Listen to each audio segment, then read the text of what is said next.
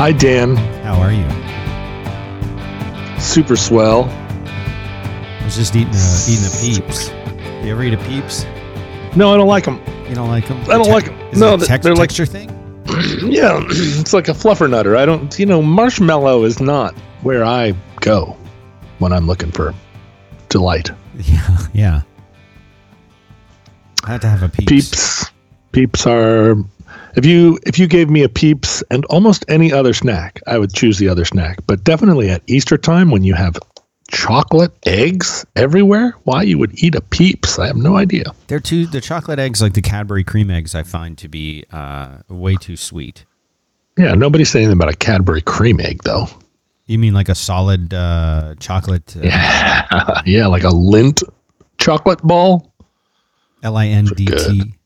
Yeah, those are good. Yeah. Or you know what? Peanut butter cups. This is the one season other than Halloween where it feels like those single serving little Reese's peanut butter cups are like proliferated.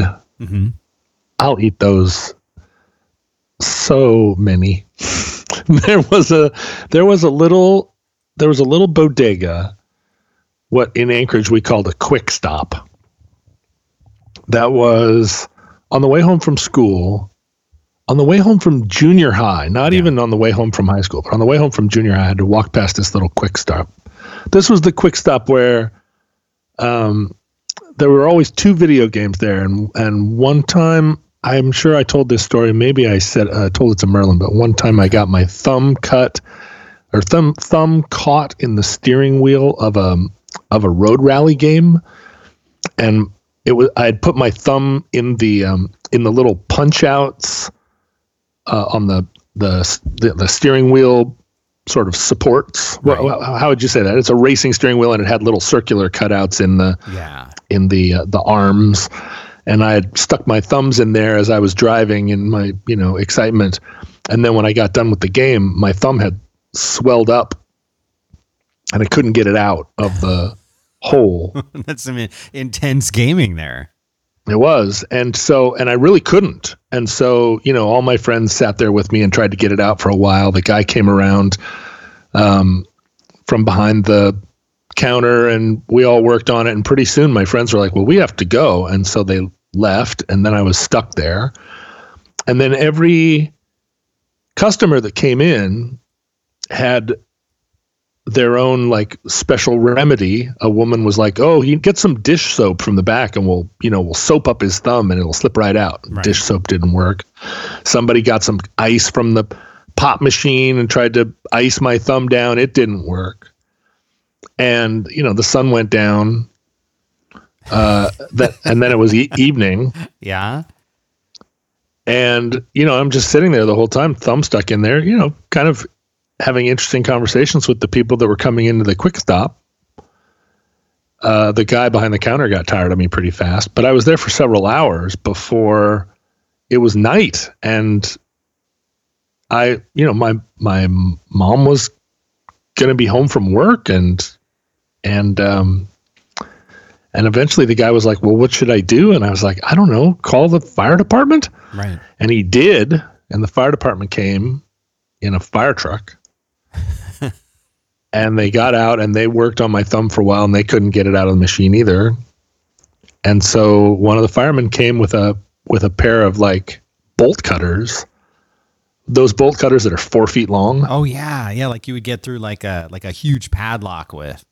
Yeah. And they cut the steering wheel on both sides so that then my thumb had this strut, this, piece of stainless steel strut on either side, but I was free of the machine. And then they used that bolt cutter to like actually cut a little pie shape out of the metal so that it freed my thumb. By this point in time, of course, my thumb was 3 inches around. Oh God.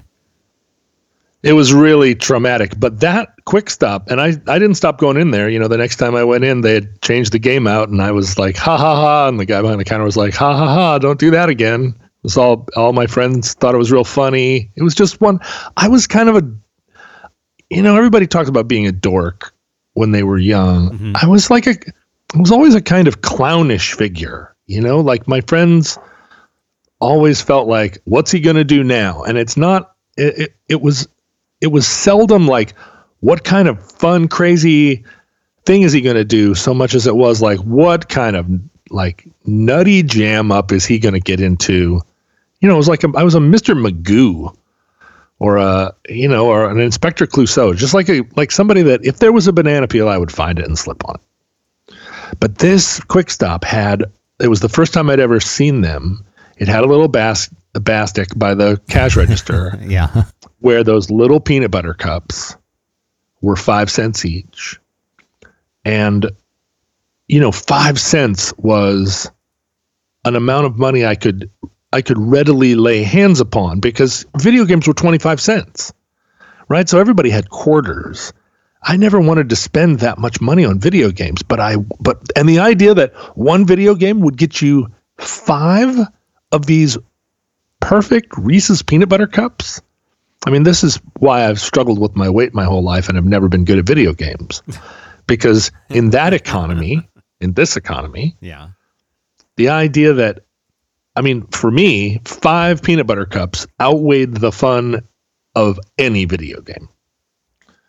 And it's not like I sat and ate 50 of them instead of playing. John, I was completely the opposite of that. I would have gone without food. Not just the luxury food of like a peanut butter cup, but like I would have, and I frequently did. My friends would go and spend their money on, the hot dogs and popcorn and stuff, or curly fries at the mall, and I'd be like, "This is video game money. You guys are nuts." I would get my after my parents got a divorce, when I forget what age this happened, but my dad would send me money every month, and it wasn't the child support money. It was like his extension of my allowance. And I think that it was about $15 a month I would get a check. Yeah. And I think it was an automatic check, it would come from his paycheck to me. And because it was like a computerized, it was like a check that was like printed from a bank type thing instead of like he didn't handwrite it out. I like that he gave you $15 a month so that it became a somewhat complicated math problem to figure out how much per week your allowance was. Well, yeah, but that didn't matter because I would get it and I would spend it 100% of it immediately. I would go to the Don Carter's All-Star Lanes, which was a bowling alley that I could ride my bike to. Mm-hmm. And they had really good arcade games in there. And I would cash that check. I had my own bank account, which I think I had about $100 in. And I would cash the check on the way to the arcade at Don Carter's All-Star Lanes. And I would spend all $15 of it as fast as I could on the video games. Wow. Yeah. Because what he was giving you effectively was 15 video games a week. Well, back in those days, they were a quarter. Right. Well, that's right. But so what you're saying is that you would play 60 video games right out of the gate. That's right. As fast as you could. And you wouldn't like prorate your allowance over the course. 15 a week. I still had my That's regular 2 a day. allowance. My regular allowance was probably...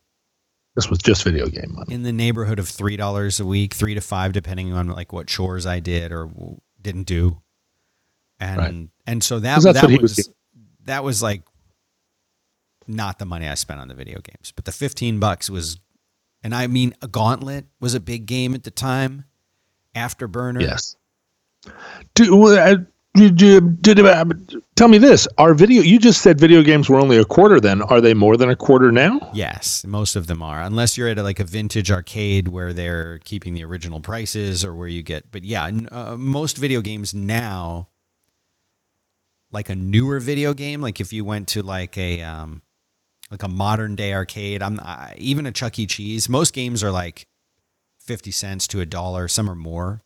And most of the games that you have now, you have to just keep feeding quarters into to continue to play. Like you might get a race for $1, but then if you don't win it, which you never do, then it's like another $1 to play again, or 50 cents more to continue. There are a lot of these shooting games where you have to keep pumping in quarters because you'll run out of ammo unless you keep pumping in quarters. So I don't really go to the arcades anymore. Unless it's like a vintage arcade, in which case, yeah, definitely.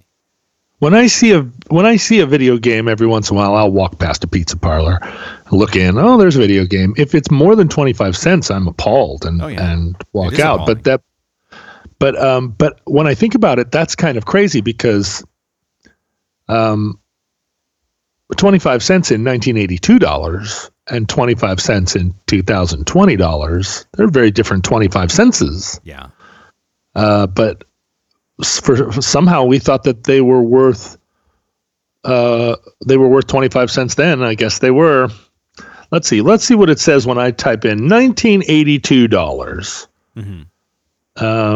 A value of this is the inflation calculator. Mm-hmm. Wow. $100 in 1982 money is worth $202,002. That's kind of amazing, right? Wouldn't you say? Yeah, I would. So that means, a quarter was worth like 60 cents or something, right? Yeah. Hang on. I can go along with that. That sounds about right to me. Yeah, almost 70 cents. So, yeah. I guess I shouldn't be so fussy about paying $70 for some video game. But you're right. It's the eel principle. They get you hooked, and then there's like put in another $1. I didn't have that. We've talked about this a lot before. Money meant so much more to me than anything that money could buy. That I just couldn't get into those economies. See, and I totally understand that, and it was an unreasonable amount of money, but that was the only thing that I spent money on. I never bought, like, I didn't have like things really. I didn't, like I had friends that would go and they were always getting tapes, they were always getting new cassette tapes. A new band would come out with a new album, and I'd be like, well, I'll just hear it on the radio. I'm not going to like spend money on like music if it's on the radio. Like, that's crazy. What would I do that for? And of course, there's lots of reasons you would do that. Yeah. I didn't really buy music either because, again, money was so much more important than anything it could buy, including really anything. Right. Money was its own. Owning money was the thing I was interested in. Boy, I had to fight that, in the same way that you had to fight your germophobia. Yeah. I really had to fight that over years and years and years of just like, no, money is not the only thing you want to own. You need to be able to spend money. Yeah, you need to learn to spend money. That was hard for me to do. And then once I got past it, then I had to learn to not be profligate, right? Sure. But managing money, that's hard for everybody. And I always felt like it was it was easy for me because I just didn't spend it. But that's not the same as managing. You weren't saving the money all, were you? Saving it all? Yep, saving it all. I think it was. I think at some point I started to equate money with travel. And so I spent a lot of the money that I saved when I was young traveling. The times I crossed the United States, the times I went to Europe. Right. Before I went as a musician, when I was doing those things as high adventure. Yes, of course. I didn't have that much money, but if I slept outside, if I hitchhiked, I could make that money last. And so all that money I saved as a young person not playing video games is what I used to survive when I was hitchhiking around the country when I was younger, in 18, 19, 20, 21. Right. And then at some point I started to think of money I never really thought of money as things as being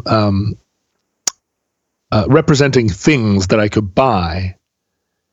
Later on, the really troubling time was when I started to equate money with freedom from work. Oh. If I saved money, then I could not work for periods of time.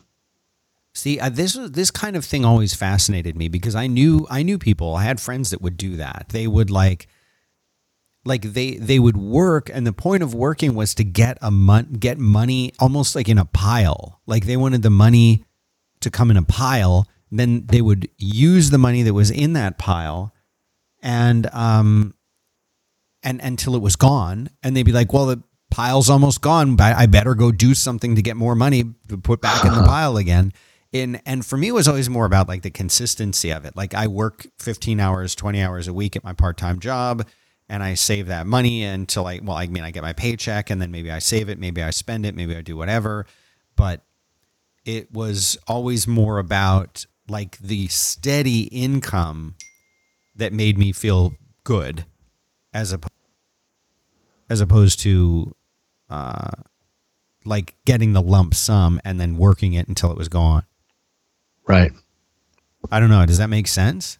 It does. Yeah. I think that some of that was during my drinking years. What I really wanted to do was drink. And every once in a while I had to work because I would get so in Dutch to everybody, and I would be, I'd get kicked out of wherever I was living, and I would be in this situation where I had just scraped the bottom of every barrel. Right. And it was like, you need to get a job, dude. And so I would go get a job. And once I got a job, I tried to be a good worker, like I would get a job and I'd be interested in what the new job was and interested in those people and interested in putting on a good face. So I'd scrub up and I'd get, I'd wear clean clothes. I knew how to iron a shirt. Usually I was doing that stuff on borrowed time though, like I would come over to somebody's house and be like, "Can I use your iron?" And they'd be like, "Ugh, you again." All right, fine, you can use the iron. My friends or people that I knew were always hoping that I would get my shit together. So if I was like, "Can I use your iron?" They Right. would say, "Yeah, okay, Right. you can use our iron." Good. I'm glad that you're finally taking this seriously. And I, iron my shirt and go to work for a while. But I would save that money. Every check I got, I would just pay out as little as I possibly could against whatever debts I'd accrued and living in that the college top ramen economy.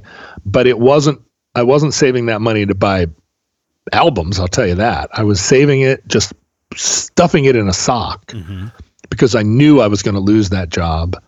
I knew I was going to get fired. And that when that happened, I needed as, much of a cushion as I could get, to tide me through that next long period where I didn't want to have to work. It was a pretty shabby life. But it was because Seattle was a small town and it was a community of punk rockers and rock and rollers and everybody was sort of a drug addict or whatnot. There was a Stone Soup sensibility. Right. It's not like I was living in Harvard Yard and wandering around. I was in a community of people that were already struggling to get by for various reasons. A lot of it was that they were also working the same shitty jobs I was, and they were spending their money in stupid ways. They were just spending their money in stupid ways.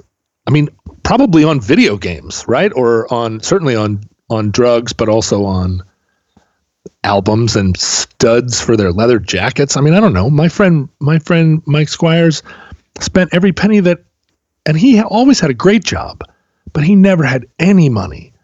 Because if he walked past a shop and looked in the window and he saw something he liked, some feather boa or hat with a skull on it, he would buy it. He'd walk in and buy it. Wouldn't even haggle with them. I was going through a box of papers a couple of years ago, some papers that, had accumulated, and I found a check. Business papers. Mm-hmm. I found a check, not a check stub, but an uncashed check for like $350. Nice. From 1993. And I looked at this check and was trying to imagine what set of fucked up circumstances would have allowed me to let $350 go uncashed. Seriously? And I couldn't put it together because $350 was a massive amount of money to me then. It represented, and I knew the business that the check had come from. So I remembered the time, and I know that at that point in time there wasn't any way that I wouldn't have that $350 wouldn't have been an incredible boon to me. And I think what happened. So I was just looking at this check and the impossibility of it. It's one thing that I would have dropped it and lost it. Mm-hmm. But the idea that it would be that I would have had it this whole time. And the thing was, it was in an envelope. I hadn't opened the envelope. When I found the envelope, I was like, huh, that's weird. What's this? And opened it, and this check was inside. Right. And I think what happened, I was working at this company, and I had, I'd called in sick way more times than you could get away with calling in sick. And I'd used borderline going to be fired for it, or yeah, I was already really at the end of my tenure at this place. And I'd worked at this job for quite a while. I'd developed relationships with everybody there. I'm still friends with the guy that I met at this job. It was at a stock brokerage. And I briefly went through a period where I was like, maybe I'll be a stockbroker, and I kind of shadowed some brokers around trying to figure out if this was a job that I would like, and decided that it absolutely definitely was not a job that I wanted. But, I had appeared at work I went to a work party one time where I was all messed up. That was the job I was working when Kurt Cobain died. And, and the news came over the radio, and I was sitting at my, little terminal working on something, and the news came over the radio, and everybody in the office all kind of looked over at me, and I just sort of stared at my typewriter for a while, and then I just stood up and put on my coat and said, well, I guess I'm done for today. And they were all like, that's fine. That seems reasonable given the situation. It was a strange time to think that a bunch of people in an office building would say, this rock star killed himself. Maybe the kid that's sitting at the typewriter with the soul patch and the combat boots, maybe we shouldn't yell at him. We should let him today. Go home if he wants. Maybe he should be able to go home. Yeah. We would like to say thank you very much to ExpressVPN. So we all know how ExpressVPN protects your privacy and security online, right? But there's something that you might not know. You can also use ExpressVPN to unlock movies and shows that are only available in other countries. What? It's true. So many of us are stuck at home, right? Like that's just what's going on right now. And it's only a matter of time until you run out of stuff to watch on Netflix. So this whole last week, I've been using ExpressVPN to binge Star Trek Discovery using the UK Netflix. That's right. You can watch all of these really cool shows that maybe aren't available in the country that you might be standing in right now. And it's so easy to do. You just fire up ExpressVPN app. I change my location to the UK. I refresh Netflix. And guess what? All of the UK Netflix shows show up now. It's amazing. And that doesn't just work with Netflix. It works with any streaming service, Hulu, BBC, iPlayer, YouTube, you name it. You can watch pretty much anything that you want because ExpressVPN sends all your traffic through whatever node that you choose, and it basically makes it appear that you are in that country. It's very cool. And there are hundreds of VPNs out there, but the reason that I like ExpressVPN to watch shows is that it's so fast. There's no buffering, there's no lag. You can stream in HD, no problem, and it'll work on all your devices, phones, media consoles, smart TVs, obviously your computer, and so much more. So we have a special link for you guys. It's ExpressVPN, and that's just spelled Express, EXPRESS, expressvpn.com/roadwork. You go there, you will get an extra 3 months of ExpressVPN for free. So hang on a second. It's free for 3 months, and you're supporting the show, and you can watch what you want and protect yourself, all the security stuff that comes with a VPN. Kind of a no-brainer. And shame on you if you don't get this while it lasts. ExpressVPN.com/roadwork. Thanks very much to them for making this show possible. But I think what happened was, I remember I was out partying or whatever, and I had ended up back in this apartment. I could take you to the apartment now. And I remember waking up, and I hadn't opened my eyes yet. I was laying there on the floor like, oh shit, I'm on the floor of this person's apartment. Like, I could put myself where I was. Mm-hmm. I was like, it's a work day. So it's not a stay home day. And I'm waking up naturally, not by an alarm. Right. And I could hear, people bustling around in the room. Uh-huh. And so without opening my eyes, I was like, what time is it? Right. And this girl, Kirsten, said, it's like 10:45 or something. And, most of the people that I knew were working in bars, or, their work day started at 5 p.m. But I was working in an office, and my work day at this point started at 8 a.m. Right. And I was like, oh, man, I am so fired. And Kirsten said, do you want to call? Do you want to use my phone and call your work? And I was like, it's so past that at this point. Like, to call them at 10:45 and say, hey, sorry, I got, I got sick or whatever, just no chance. And so I was just laying there on the ground, kind of defeated, feeling like I still hadn't opened my eyes, feeling like, oh man, I did it again. Like, that wasn't such a bad job.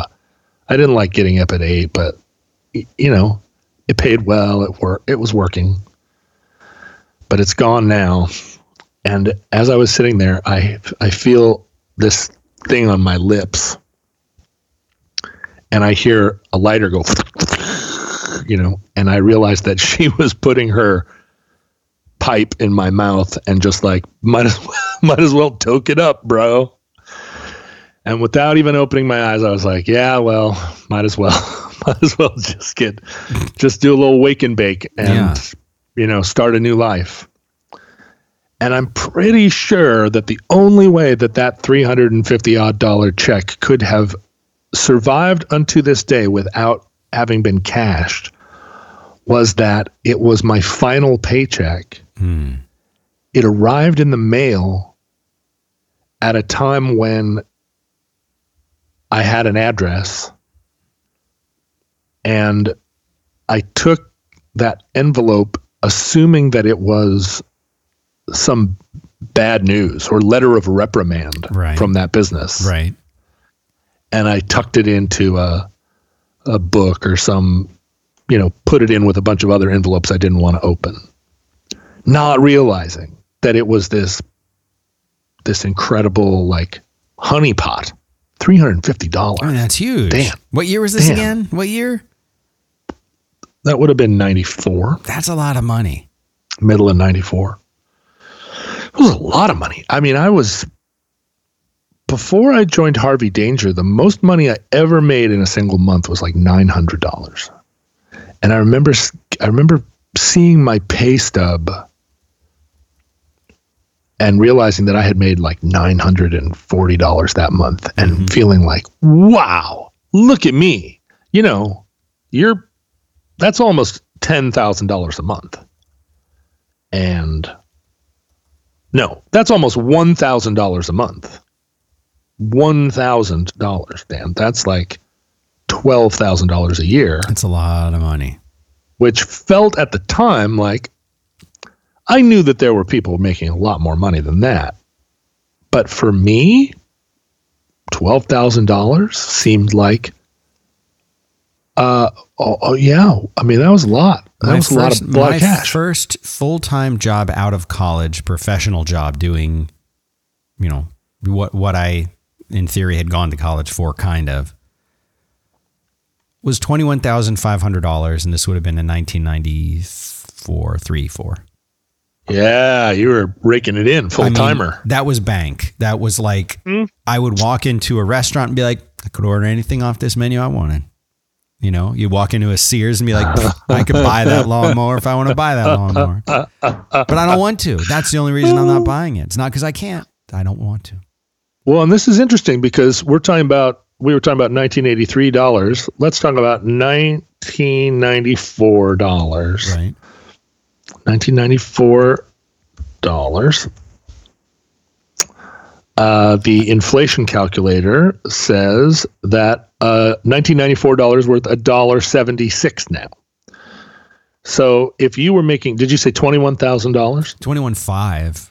$21,500 in $1994 is $37,934 today. Right. And I mean, keep in mind, before that, John, the most I had ever made was $3.65 an hour.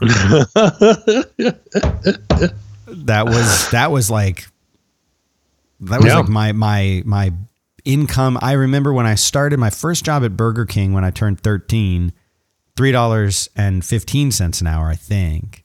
And $3.35 is what I started making at Publix when I started there. And by the time that I'd spent a few years there, I'd gotten so many raises, I was up to like $3.65. It was amazing. Well, according to this, the Census Bureau claims that the annual median personal income in the United States in 2016 was $31,000 a year. The per capita disposable income was $45,000 as of 2019. So in that job, making what is equivalent to $37,000 a year, then you would have been like right around the median personal income, equivalent to now. Probably then, yeah, 21.5. That was some hot stakes for young people. I wasn't working full time. Yeah, I mean, I knew I was only working part time. I was doing that for a reason because I had more important things to do. I had bigger fish to fry. But when I joined Harvey Danger, they paid me $10,000 over the course of 6 months. Oh, that's awesome. It was incredible. That's mind-boggling. But they were also paying for my transportation, my housing, and my food. So this was $10,000 that was like pure profit. All went into the bank. And I spent $5,000 of that $10,000 making the first Long Winters record. Wow. So at that point in time, that $10,000 was not just the most money I'd ever seen, but like an unfathomable wealth. And just think about this, John. Nothing, literally nothing that I made from that time, or really anything except very recently, is still around. And yet that album, still around, people still listening to it, people still love it. Still around.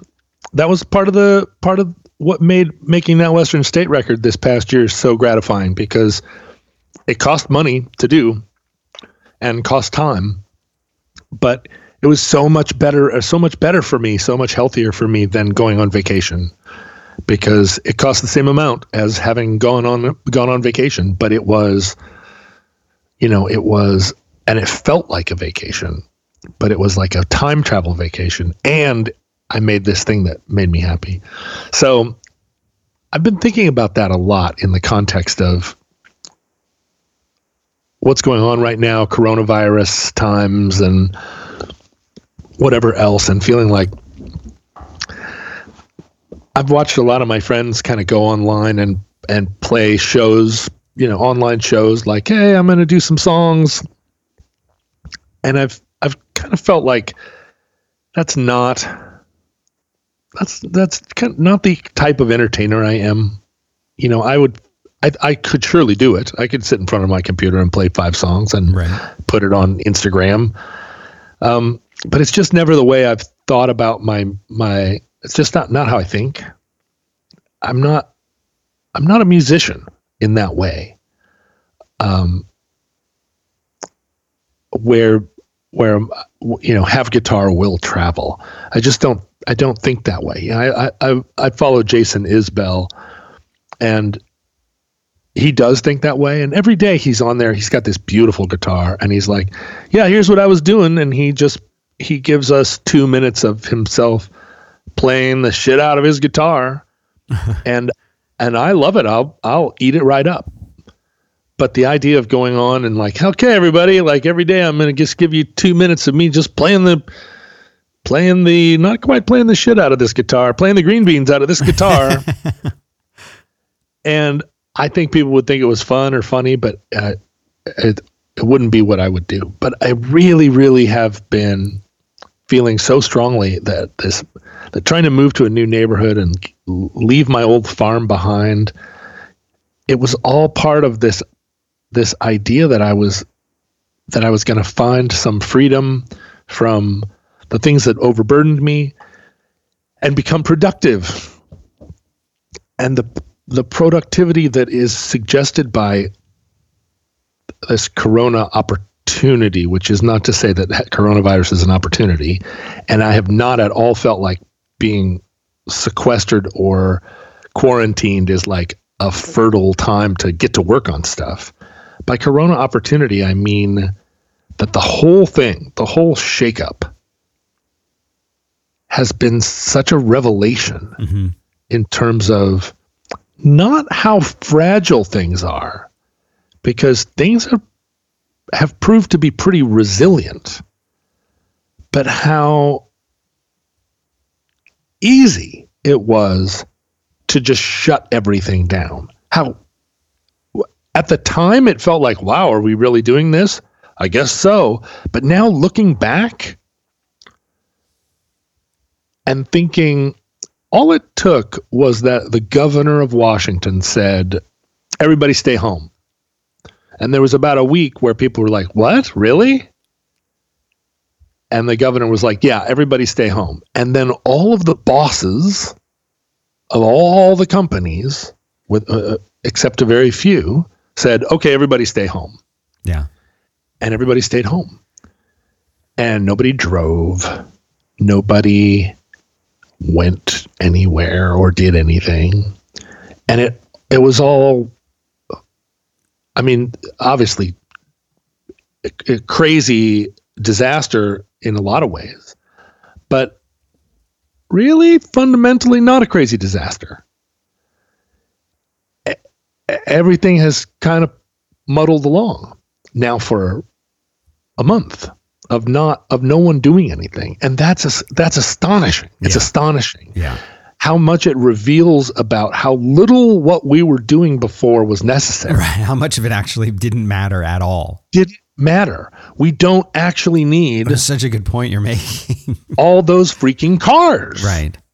We don't need those cars. We don't need so much of what we were doing before. And what it does is it highlights how much all of our modern American and global human endeavor is just busy work, is just a total fantasy about what we're doing, why we're here, what matters, what we're building. You know, it's busy work. And so if we don't need cars, obviously there need to be some cars, there needs to be some transportation, there need to be, vehicles, but we don't, every one of us in the morning need to get up and get into our own personal car and drive to work and drive home. And we always knew it. We always knew it. Mm-hmm. It just felt that no one of us could do anything about it. You can't just not go, but we could, at the drop of a hat, all of us just collectively decide not to go, and then it's over. And really, it's over, right? Like it's not a thing. Sitting here at my house and thinking about it, it's not a case where this feels like a temporary situation where I'm building up 1,000 errands that I haven't run yet. And the day that they release us from quarantine, I'm going to have to run out and put out 50 fires. Right. It really doesn't feel like that. It feels like most of the stuff that didn't matter is gone. The stuff that does matter found a way. And you know, if they rolled, if quarantine lasted another year, I gradually could allow a few more friends, or, you know, you could go to the movies if everybody sat 15 feet apart or whatever, you know, like this gradual kind of rolling back of civilization. It's fine. And, you know, during the 80s and early 90s, the environmentalism that we were practicing at the time, which had not really factored global warming in quite yet. We understood that climate change was a component of it, but it didn't seem like it was fatal. But we would have these arguments with people where we would say, look, in order to save this ecosystem here in Western Washington, we're going to have to tear down the Elwha Dam, or we're going to have to not log this particular forest because this little owl, this is the only place the little owl lives. And so we're going to use that little owl as a proxy. Nobody cares about the little owl, but we're going to use the little owl as a proxy to say you can't cut down this forest because the Endangered Species Act we passed for some other reason. We weren't thinking about this owl at the time. We passed the Endangered Species Act, and then we added this owl to that list, and now we're going to try and use the teeth of the Endangered Species Act, which we passed in order to save the bald eagle. We're going to use the teeth of that to try and save this forest based on this little owl that nobody cares about. And the argument from people, the argument from the other side was entirely economic, right? How are these lumberjacks going to survive? How are these communities, these rural communities, going to survive if you take away their livelihood, which is the forests? And if they can't harvest forests, all these little towns, Randall and Packwood, all these people are going to be out of work and they're all going to die. They don't really care about the wood either. And their version of hyperbole is we're all going to die from this, right? You're going to take away the livelihood of all of these people. And at the time, and I've talked about this during my run for city council when I went in to the carpenters union, and they told me there were 50 carpentry jobs or whatever, 50 union jobs on that oil rig, and what were those carpenters going to do if I was against the Arctic oil exploration? What were these 50 carpenters going to do? And I felt like those 50 carpenters are going to have to find other work, and that lost me that union endorsement. But in the environmental years, we were always positing, there was always this false combat between these two sides. One group of people who were pretending to really care about a bird when what they really wanted was to stop clear-cutting forests. And the other side was pretending to hate a little bird because what they really didn't want to have to do was find another job, or didn't feel like they were able to find another job. But we look now back, where we have the benefit of 30, 40 years now. And you can go to Packwood today and Randall. Those towns are still there. Those people are still there. They aren't affluent towns. but they never were. And most of those forest jobs are gone, and they're not gone because of the spotted owl. They're gone because most of the forest harvesting became mechanized, and most of the lumber got shipped immediately to Asia without being processed in the U.S. So, that old battle between hippies and loggers ended up resolved. Excuse me. There's so much pollen in the air right now. Oh yeah. I can't even. It's unbelievable. I can't even walk outside. No, it's horrible here too. But we're in a state right now with this shutdown where there are a lot of people. God damn it! Oh, pollen. It's either pollen or coronavirus. I think it's pollen. I'm going to say it's pollen. It's pollen. There are a lot of people that aren't going to be able to work from home, right? There are a lot of people right now who are out of work. And the argument for restarting the economy, for getting it back to going as fast as we can, is premised on the idea that the jobs that everyone was doing that they can't do from home are these super essential jobs that we need to get those people back to work. When what it really is we have all these people who need to earn an income to pay for their housing and their food. The work that they were doing, maybe, the people that are doing essential work, like working in grocery stores and gas stations and whatnot, they're still working. And then there's the whole white collar cadre that are all working from home just happily now. Mm-hmm. Yeah. It's the median work, somewhere between essential and the truly inessential work of white collar labor, where all of the kind of busy work of the modern world takes place. And it's one of the things that makes a universal basic income so kind of philosophically appealing, because we're in this state of pure potential right now. What if we didn't go back to work?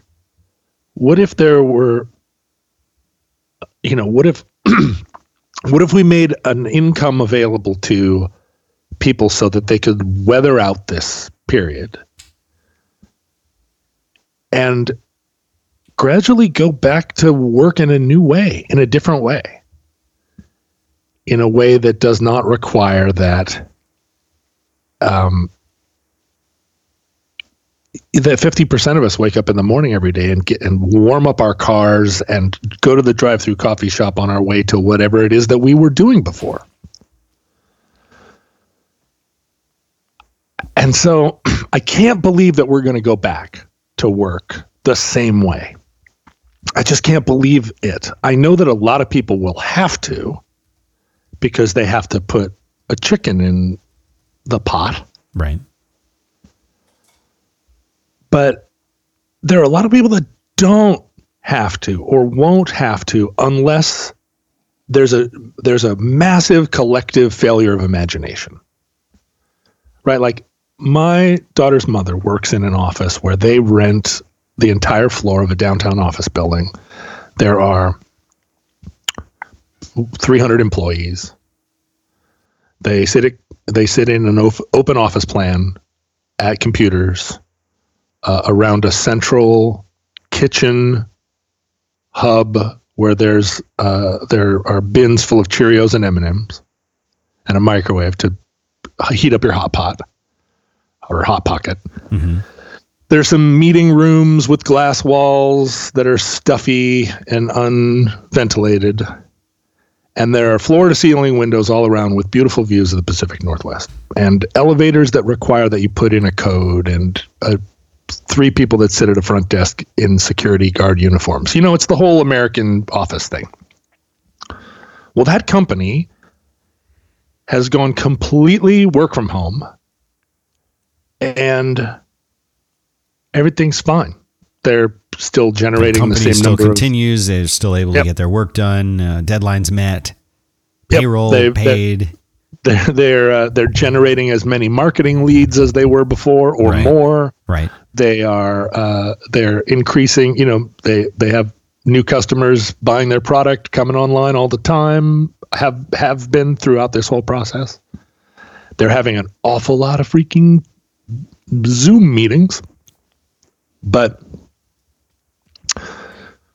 it all is working. So for that company for the CEO of that company to not look at that and go, wow, you know, when we're looking at things to cut, when we're looking at costs to take out of the bottom line, why are we paying for this office building?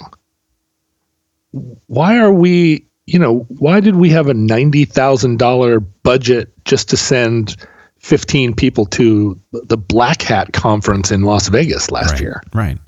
To have a booth where we handed out whimsical T-shirts and tried to get people to sign up for our mailing list. Like, isn't there a way to rescale all of that? And so, but the thing is that the CEO is not imaginative, because they're a CEO. By definition, they're not. And so when the thing is lifted, when the quarantine is lifted, that CEO is going to say, everybody back to the office. They're not going to want to go, are they, John? Well, some of them will. Some of them will be like so glad to get back to their desk and to put their little bunny rabbit back on next to their phone and to, you know, some fresh cut flowers, and they'll be like, we're back. But boy, Dan, half of those people are going to be like, do I have to? Why? Do I really have to? Do I have to drive 45 minutes both ways to get to work and find a parking spot and sit in, and then at lunch go out and wait in line at a teriyaki place? Like, really? I don't want to, they're going to say. And it's going to be so hard for that CEO to say, well, business can't get done if you don't, because business can get done. If I worked in that office, Dan, I would already be writing up my proposal to be a work from home person. Yeah. After this is all over. I just remember when I was in the corporate world, all I ever wanted was to work from home. I used to know exactly how much time I spent getting ready for work, driving to work, getting in, and the amount of time that I spent being distracted from other people, going to meetings that went on too long because so many people just liked the meetings. I mean, I spent a decade doing that. And every time I'd be, you know, I remember I had a side business building PCs for people for many, many, many years. Did you really? Oh yeah. I started custom Dan Benjamin PCs. Yeah. I had two or three different companies doing it. I actually was doing that before toward the end of high school, I had started my own business doing that. And then I kept coming back to it whenever I would need extra money. I would just start doing it. So all you needed to have, and it's probably the same today, you don't even need that. But back in those days, you could go to they had these sort of like, they were always run by Chinese people, because I think most of these components were, and I'm not like making a stereotype. There were like 3 stores in Florida. And then later when I moved to North Carolina, and then in Central Florida, it was the same thing. They were always owned by Chinese people, and they ran a great business because I guess they had connections in China, and they could get all of the parts, like the motherboards, the RAM, the hard drives, everything was made in China. So for whatever reason, they barely spoke English, but you could go in there, you could get a business license, which costs something like $35 a year. And that would make you eligible to buy parts tax-free from these people at basically their prices. So, you know, the regular, jokers on the street would pay, $200 for a hard drive, and you'd get it for $30. And then I knew already how to build these things. So I built PCs for people, and then I would sell them at very, very discounted prices compared to what you get from Gateway or the companies that were out at that time. And it was really a fun business. It was a neat business. I got to meet interesting people. I got to build all kinds of crazy computers because they tell me what they wanted. But I remember going to my job and using a computer that was half as fast as the one that I had at home. And this is back in the, like, we might say, oh, our computer feels slow now. Like, it's slow maybe if you're compiling some huge program, or if you're exporting your video in 4K, like, yeah, it's going to feel kind of slow. But this is back when just like opening and closing windows was slow. Like this is like the difference between a 486 and a Pentium was ridiculous. And like, I had the best computer sitting on my desk at home, and I would always say to my boss, like, I'll be more productive if I could work from home. You let me work from home one day a week, or half a day a week, or half a day, a few days in there. No. And I used to have bosses that used to say, and more than one boss said this to me, if we can't see you, you're not working. Right. And that was always what I was told. If I can't see you, Dan, you're not working. I'm gonna say, well, what about when you go into your office and I'm in here, you can't see me?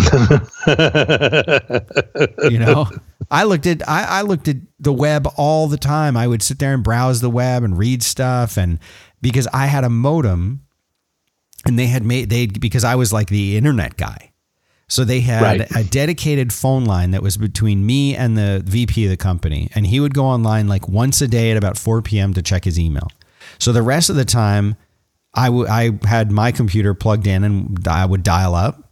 I had my own dial-up account at magicnet.net back in the old days. That was magicnet.net. Yeah, and I would dial up, and I would read stuff on the internet, and of course I needed to because I maintained the web. I built and maintained their website and all of that stuff. But they didn't know what the hell I was doing in there.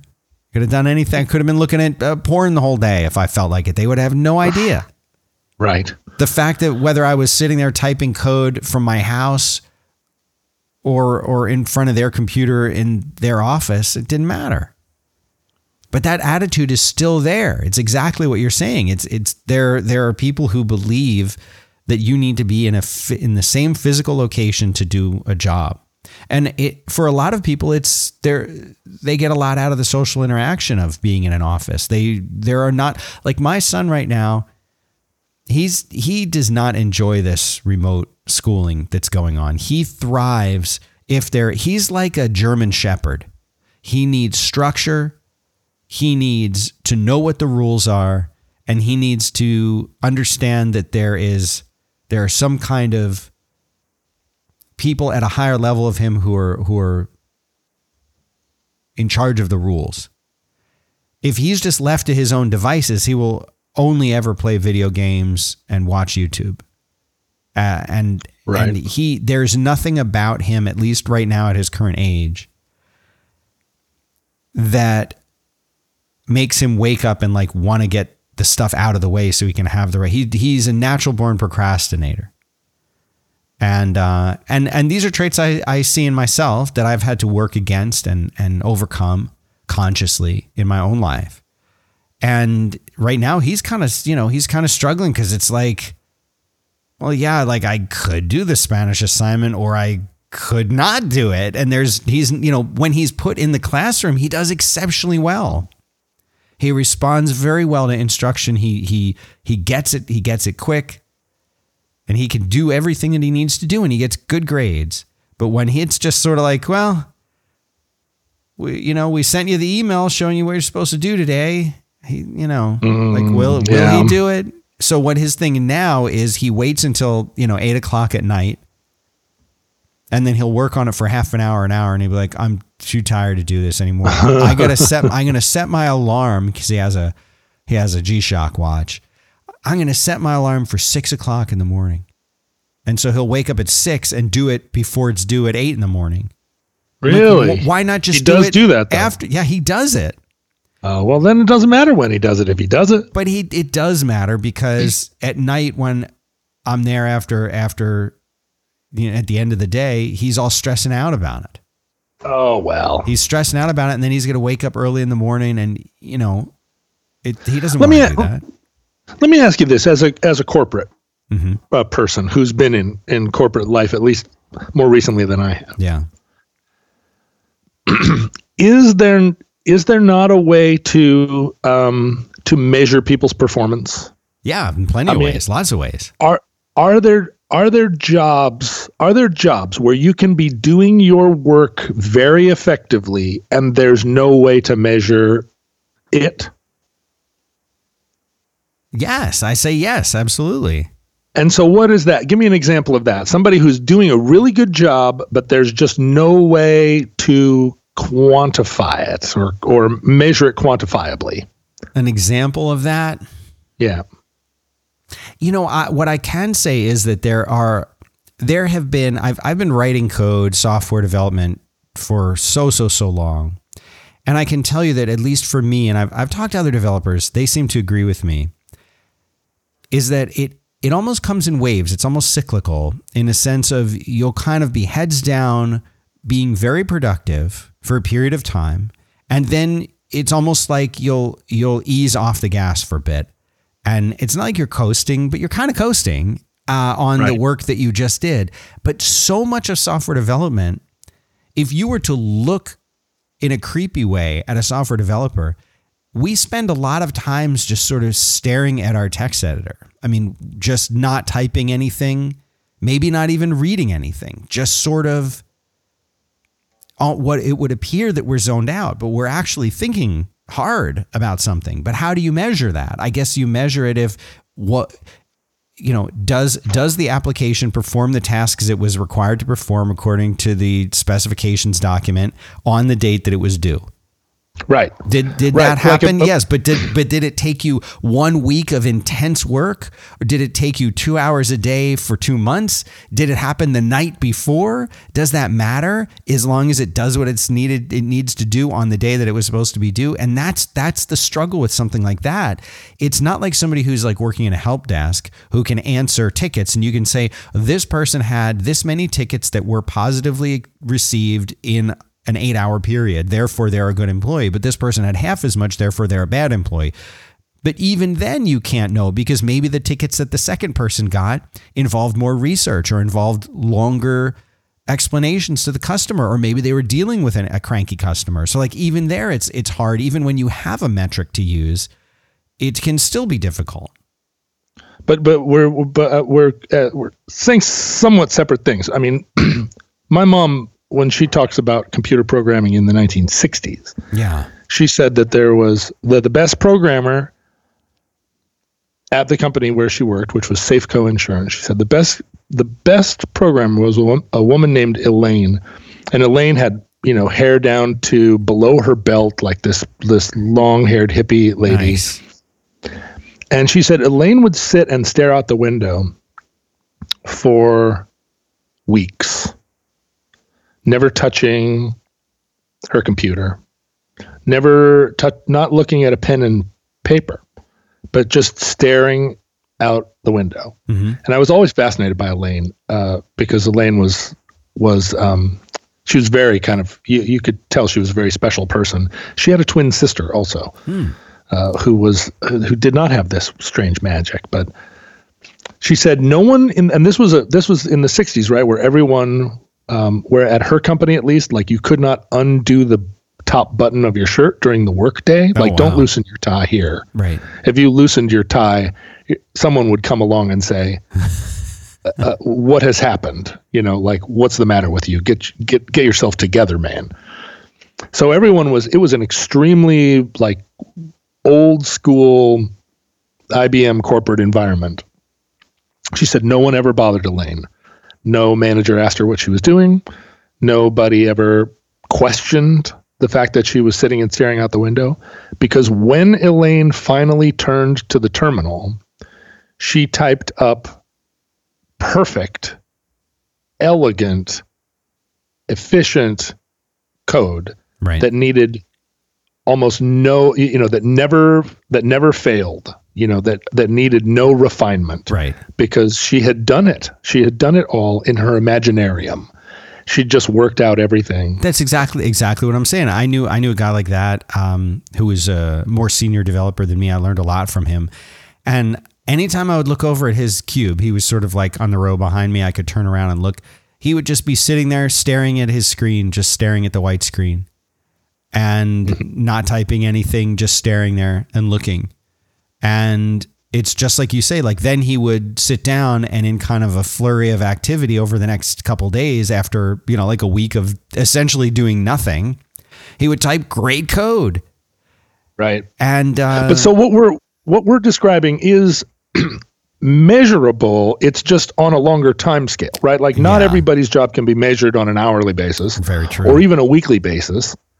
Maybe not even on a yearly basis, depending on how big a scale it is you're working with, right? Mm-hmm. I mean, if you are sitting and working on string theory, you might not do anything visible for a decade. Mm-hmm. But everybody can be. If they're working with a custom scale, if the person or system that's evaluating them has customized the scale to the work that's being done, there is a way to measure it. Unless you are somebody whose job is inspiring people, right? Like if your job is to inspire, or if you think your job is to inspire people, and this is the thing, there are very few actual jobs where the description is, we want you to inspire people. A lot more jobs have other descriptions, and the person that's doing the job thinks the description is that they're there to inspire people. Do you know what I mean? Yeah. But if your only job was to inspire people, then you have to assume that in measuring those people, there would be some way to measure your performance. Mm-hmm. And what we do instead is measure time spent, as you say. Like if you're not in the office, you're not working, which is not a measurement of the work. It's a measurement of the time in captivity. Mm-hmm. And anyone should be able to make the case. Here's the number of tickets that I handled when I was coming into the office every day. And here's the number of tickets I handled during coronavirus when I was stuck at home. Right. And I think there was a 40% increase in the number of tickets handled. Ergo, I do not need to come into the office. I mean, if you can't make that case, maybe you do need to be in the office. Maybe you do need parental guidance. I mean, and there are a lot of people who get, like I was saying before, that a lot of their social interaction comes from being at work, being in the office, talking. They love it. They love to hang out there. They want to be there. They want to, they should join like a softball team or something. There are a lot of people that got that. I remember a very good friend of mine for many years, like his social life, came from and was formed in the office. Those people were his friends. They were a similar age. They were similar demographic as far as hobbies and interests. And that's where he really, really thrived. And he had worked from home independently for a couple of years and just didn't like it, And when he was in an office, he's like, this is where I want to be. Like he liked it, So this is my question to you, right? Because those people are also typically not super self-reflective, right? The people that can't wait to get back to the office are not the ones they do not typically think of themselves as the weird ones, right? People that want to work from home, that don't want to go into the office, even if they were in the majority, also tend to have the personality type where they think, I'm the weird one. Mm-hmm. I don't want to go into work. I know I'm the problem here. People that want to go back to work, that are excited, that their friends are all there, they are also the ones that think that's normal. So those people, it's just the question of self-reflectiveness of introverts versus extroverts. And I know it's not a perfect system. There are plenty of self-reflective extroverts and plenty of introverts that aren't self-reflective. But generally, I fear that there's going to be that all of the extroverts are going to rush back into the world. Yay, we're back. Let's get turn the lights on. Oh my God, it's so great to be back at work. And they're going to drag the introverts kicking and screaming back to work, except introverts would neither kick nor scream. They'd slump over in their Eeyore shoulders and go, I guess I got to go back to work. We would like to say thank you very much to Audible for making this show possible. Paul Rudd, the ageless, amazing Paul Rudd, leads an all-star comedy cast in a new show. This is an audio comedy on Audible. I know we think of Audible as having books, and they do, of course, but they now have new, unique content. This one's called Escape from Virtual Island. Like I said, it's a scripted audio comedy. It's written by John Lutz of SNL and 30 Rock, which means it's funny. Rudd is joined by Jack McBrayer, Paula Pell, Amber Ruffin, and a ton of your comedy favorites in this genre-hopping madcap comedy adventure.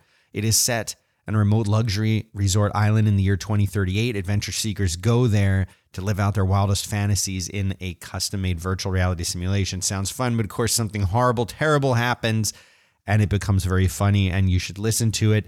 Escape from Virtual Island. You can listen free with a 30-day trial. We're giving out free stuff today, and I love it. 30-day free trial. Go listen. It's at Audible, Audible. Everyone knows that. Audible.com/virtual island.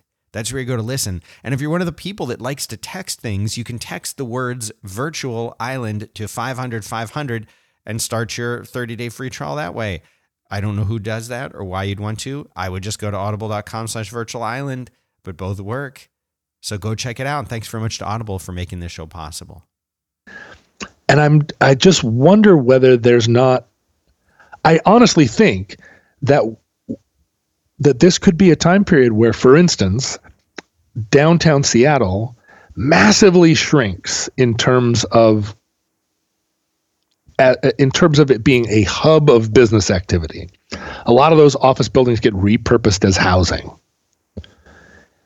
And the offices that are there are concentrated in a core, and we call it Extrovertville. And all the happy, shiny, happy people can go there, and they can have like workout spaces, and they can have coffee, like pouring out of fountains, and they can have pickup basketball games, and they can just be having meetings with each other all day long. And then in the buildings surrounding them, which have been converted from office space into housing, all of their coworkers who would rather not, who prefer not to, all the Bartlebys of the world can just be doing their work from home remotely, and there'd be 50% less driving, there'd be 50% less busy work, 50% less, just showing up. Yeah. Work would get condensed. It's all the dreams we had about personal computers back in the early 80s. Yes. The paperless offices, the heightened efficiency, everybody could have a 4-hour work day instead of an 8-hour work day because the other 4 hours used to just be getting up and going to the water fountain and back. I don't know. It seems like the ease with which we've relatively shut the whole world down, not just Seattle, the entire world shut down with not that much, with almost no coercion, right? I mean, the incidences where there were police that had to tell people like, turn around and go home, that ended up being like a few hilarious memes on the internet. No one was forced at gunpoint to go to, get off the streets, right? It was just like, everybody stay home. Okay. It's got to be sustainable in some ways, in some proportion. It's got to be, even if it's only 20% sustainable, that's 20% less bullshit in the world, let alone if it were 40% sustainable. 40% fewer people driving into work every day, 40% less less like frantic, sort of make work, borderline panic that defines modern, like this sort of modern hyper capitalist anxiety state that it seems like we were living in until a month ago. Right. I don't know. I'm excited for it. I'm excited for this reckoning because it can't possibly go unreckoned. I don't work in an office, but if I did, I wouldn't ever again.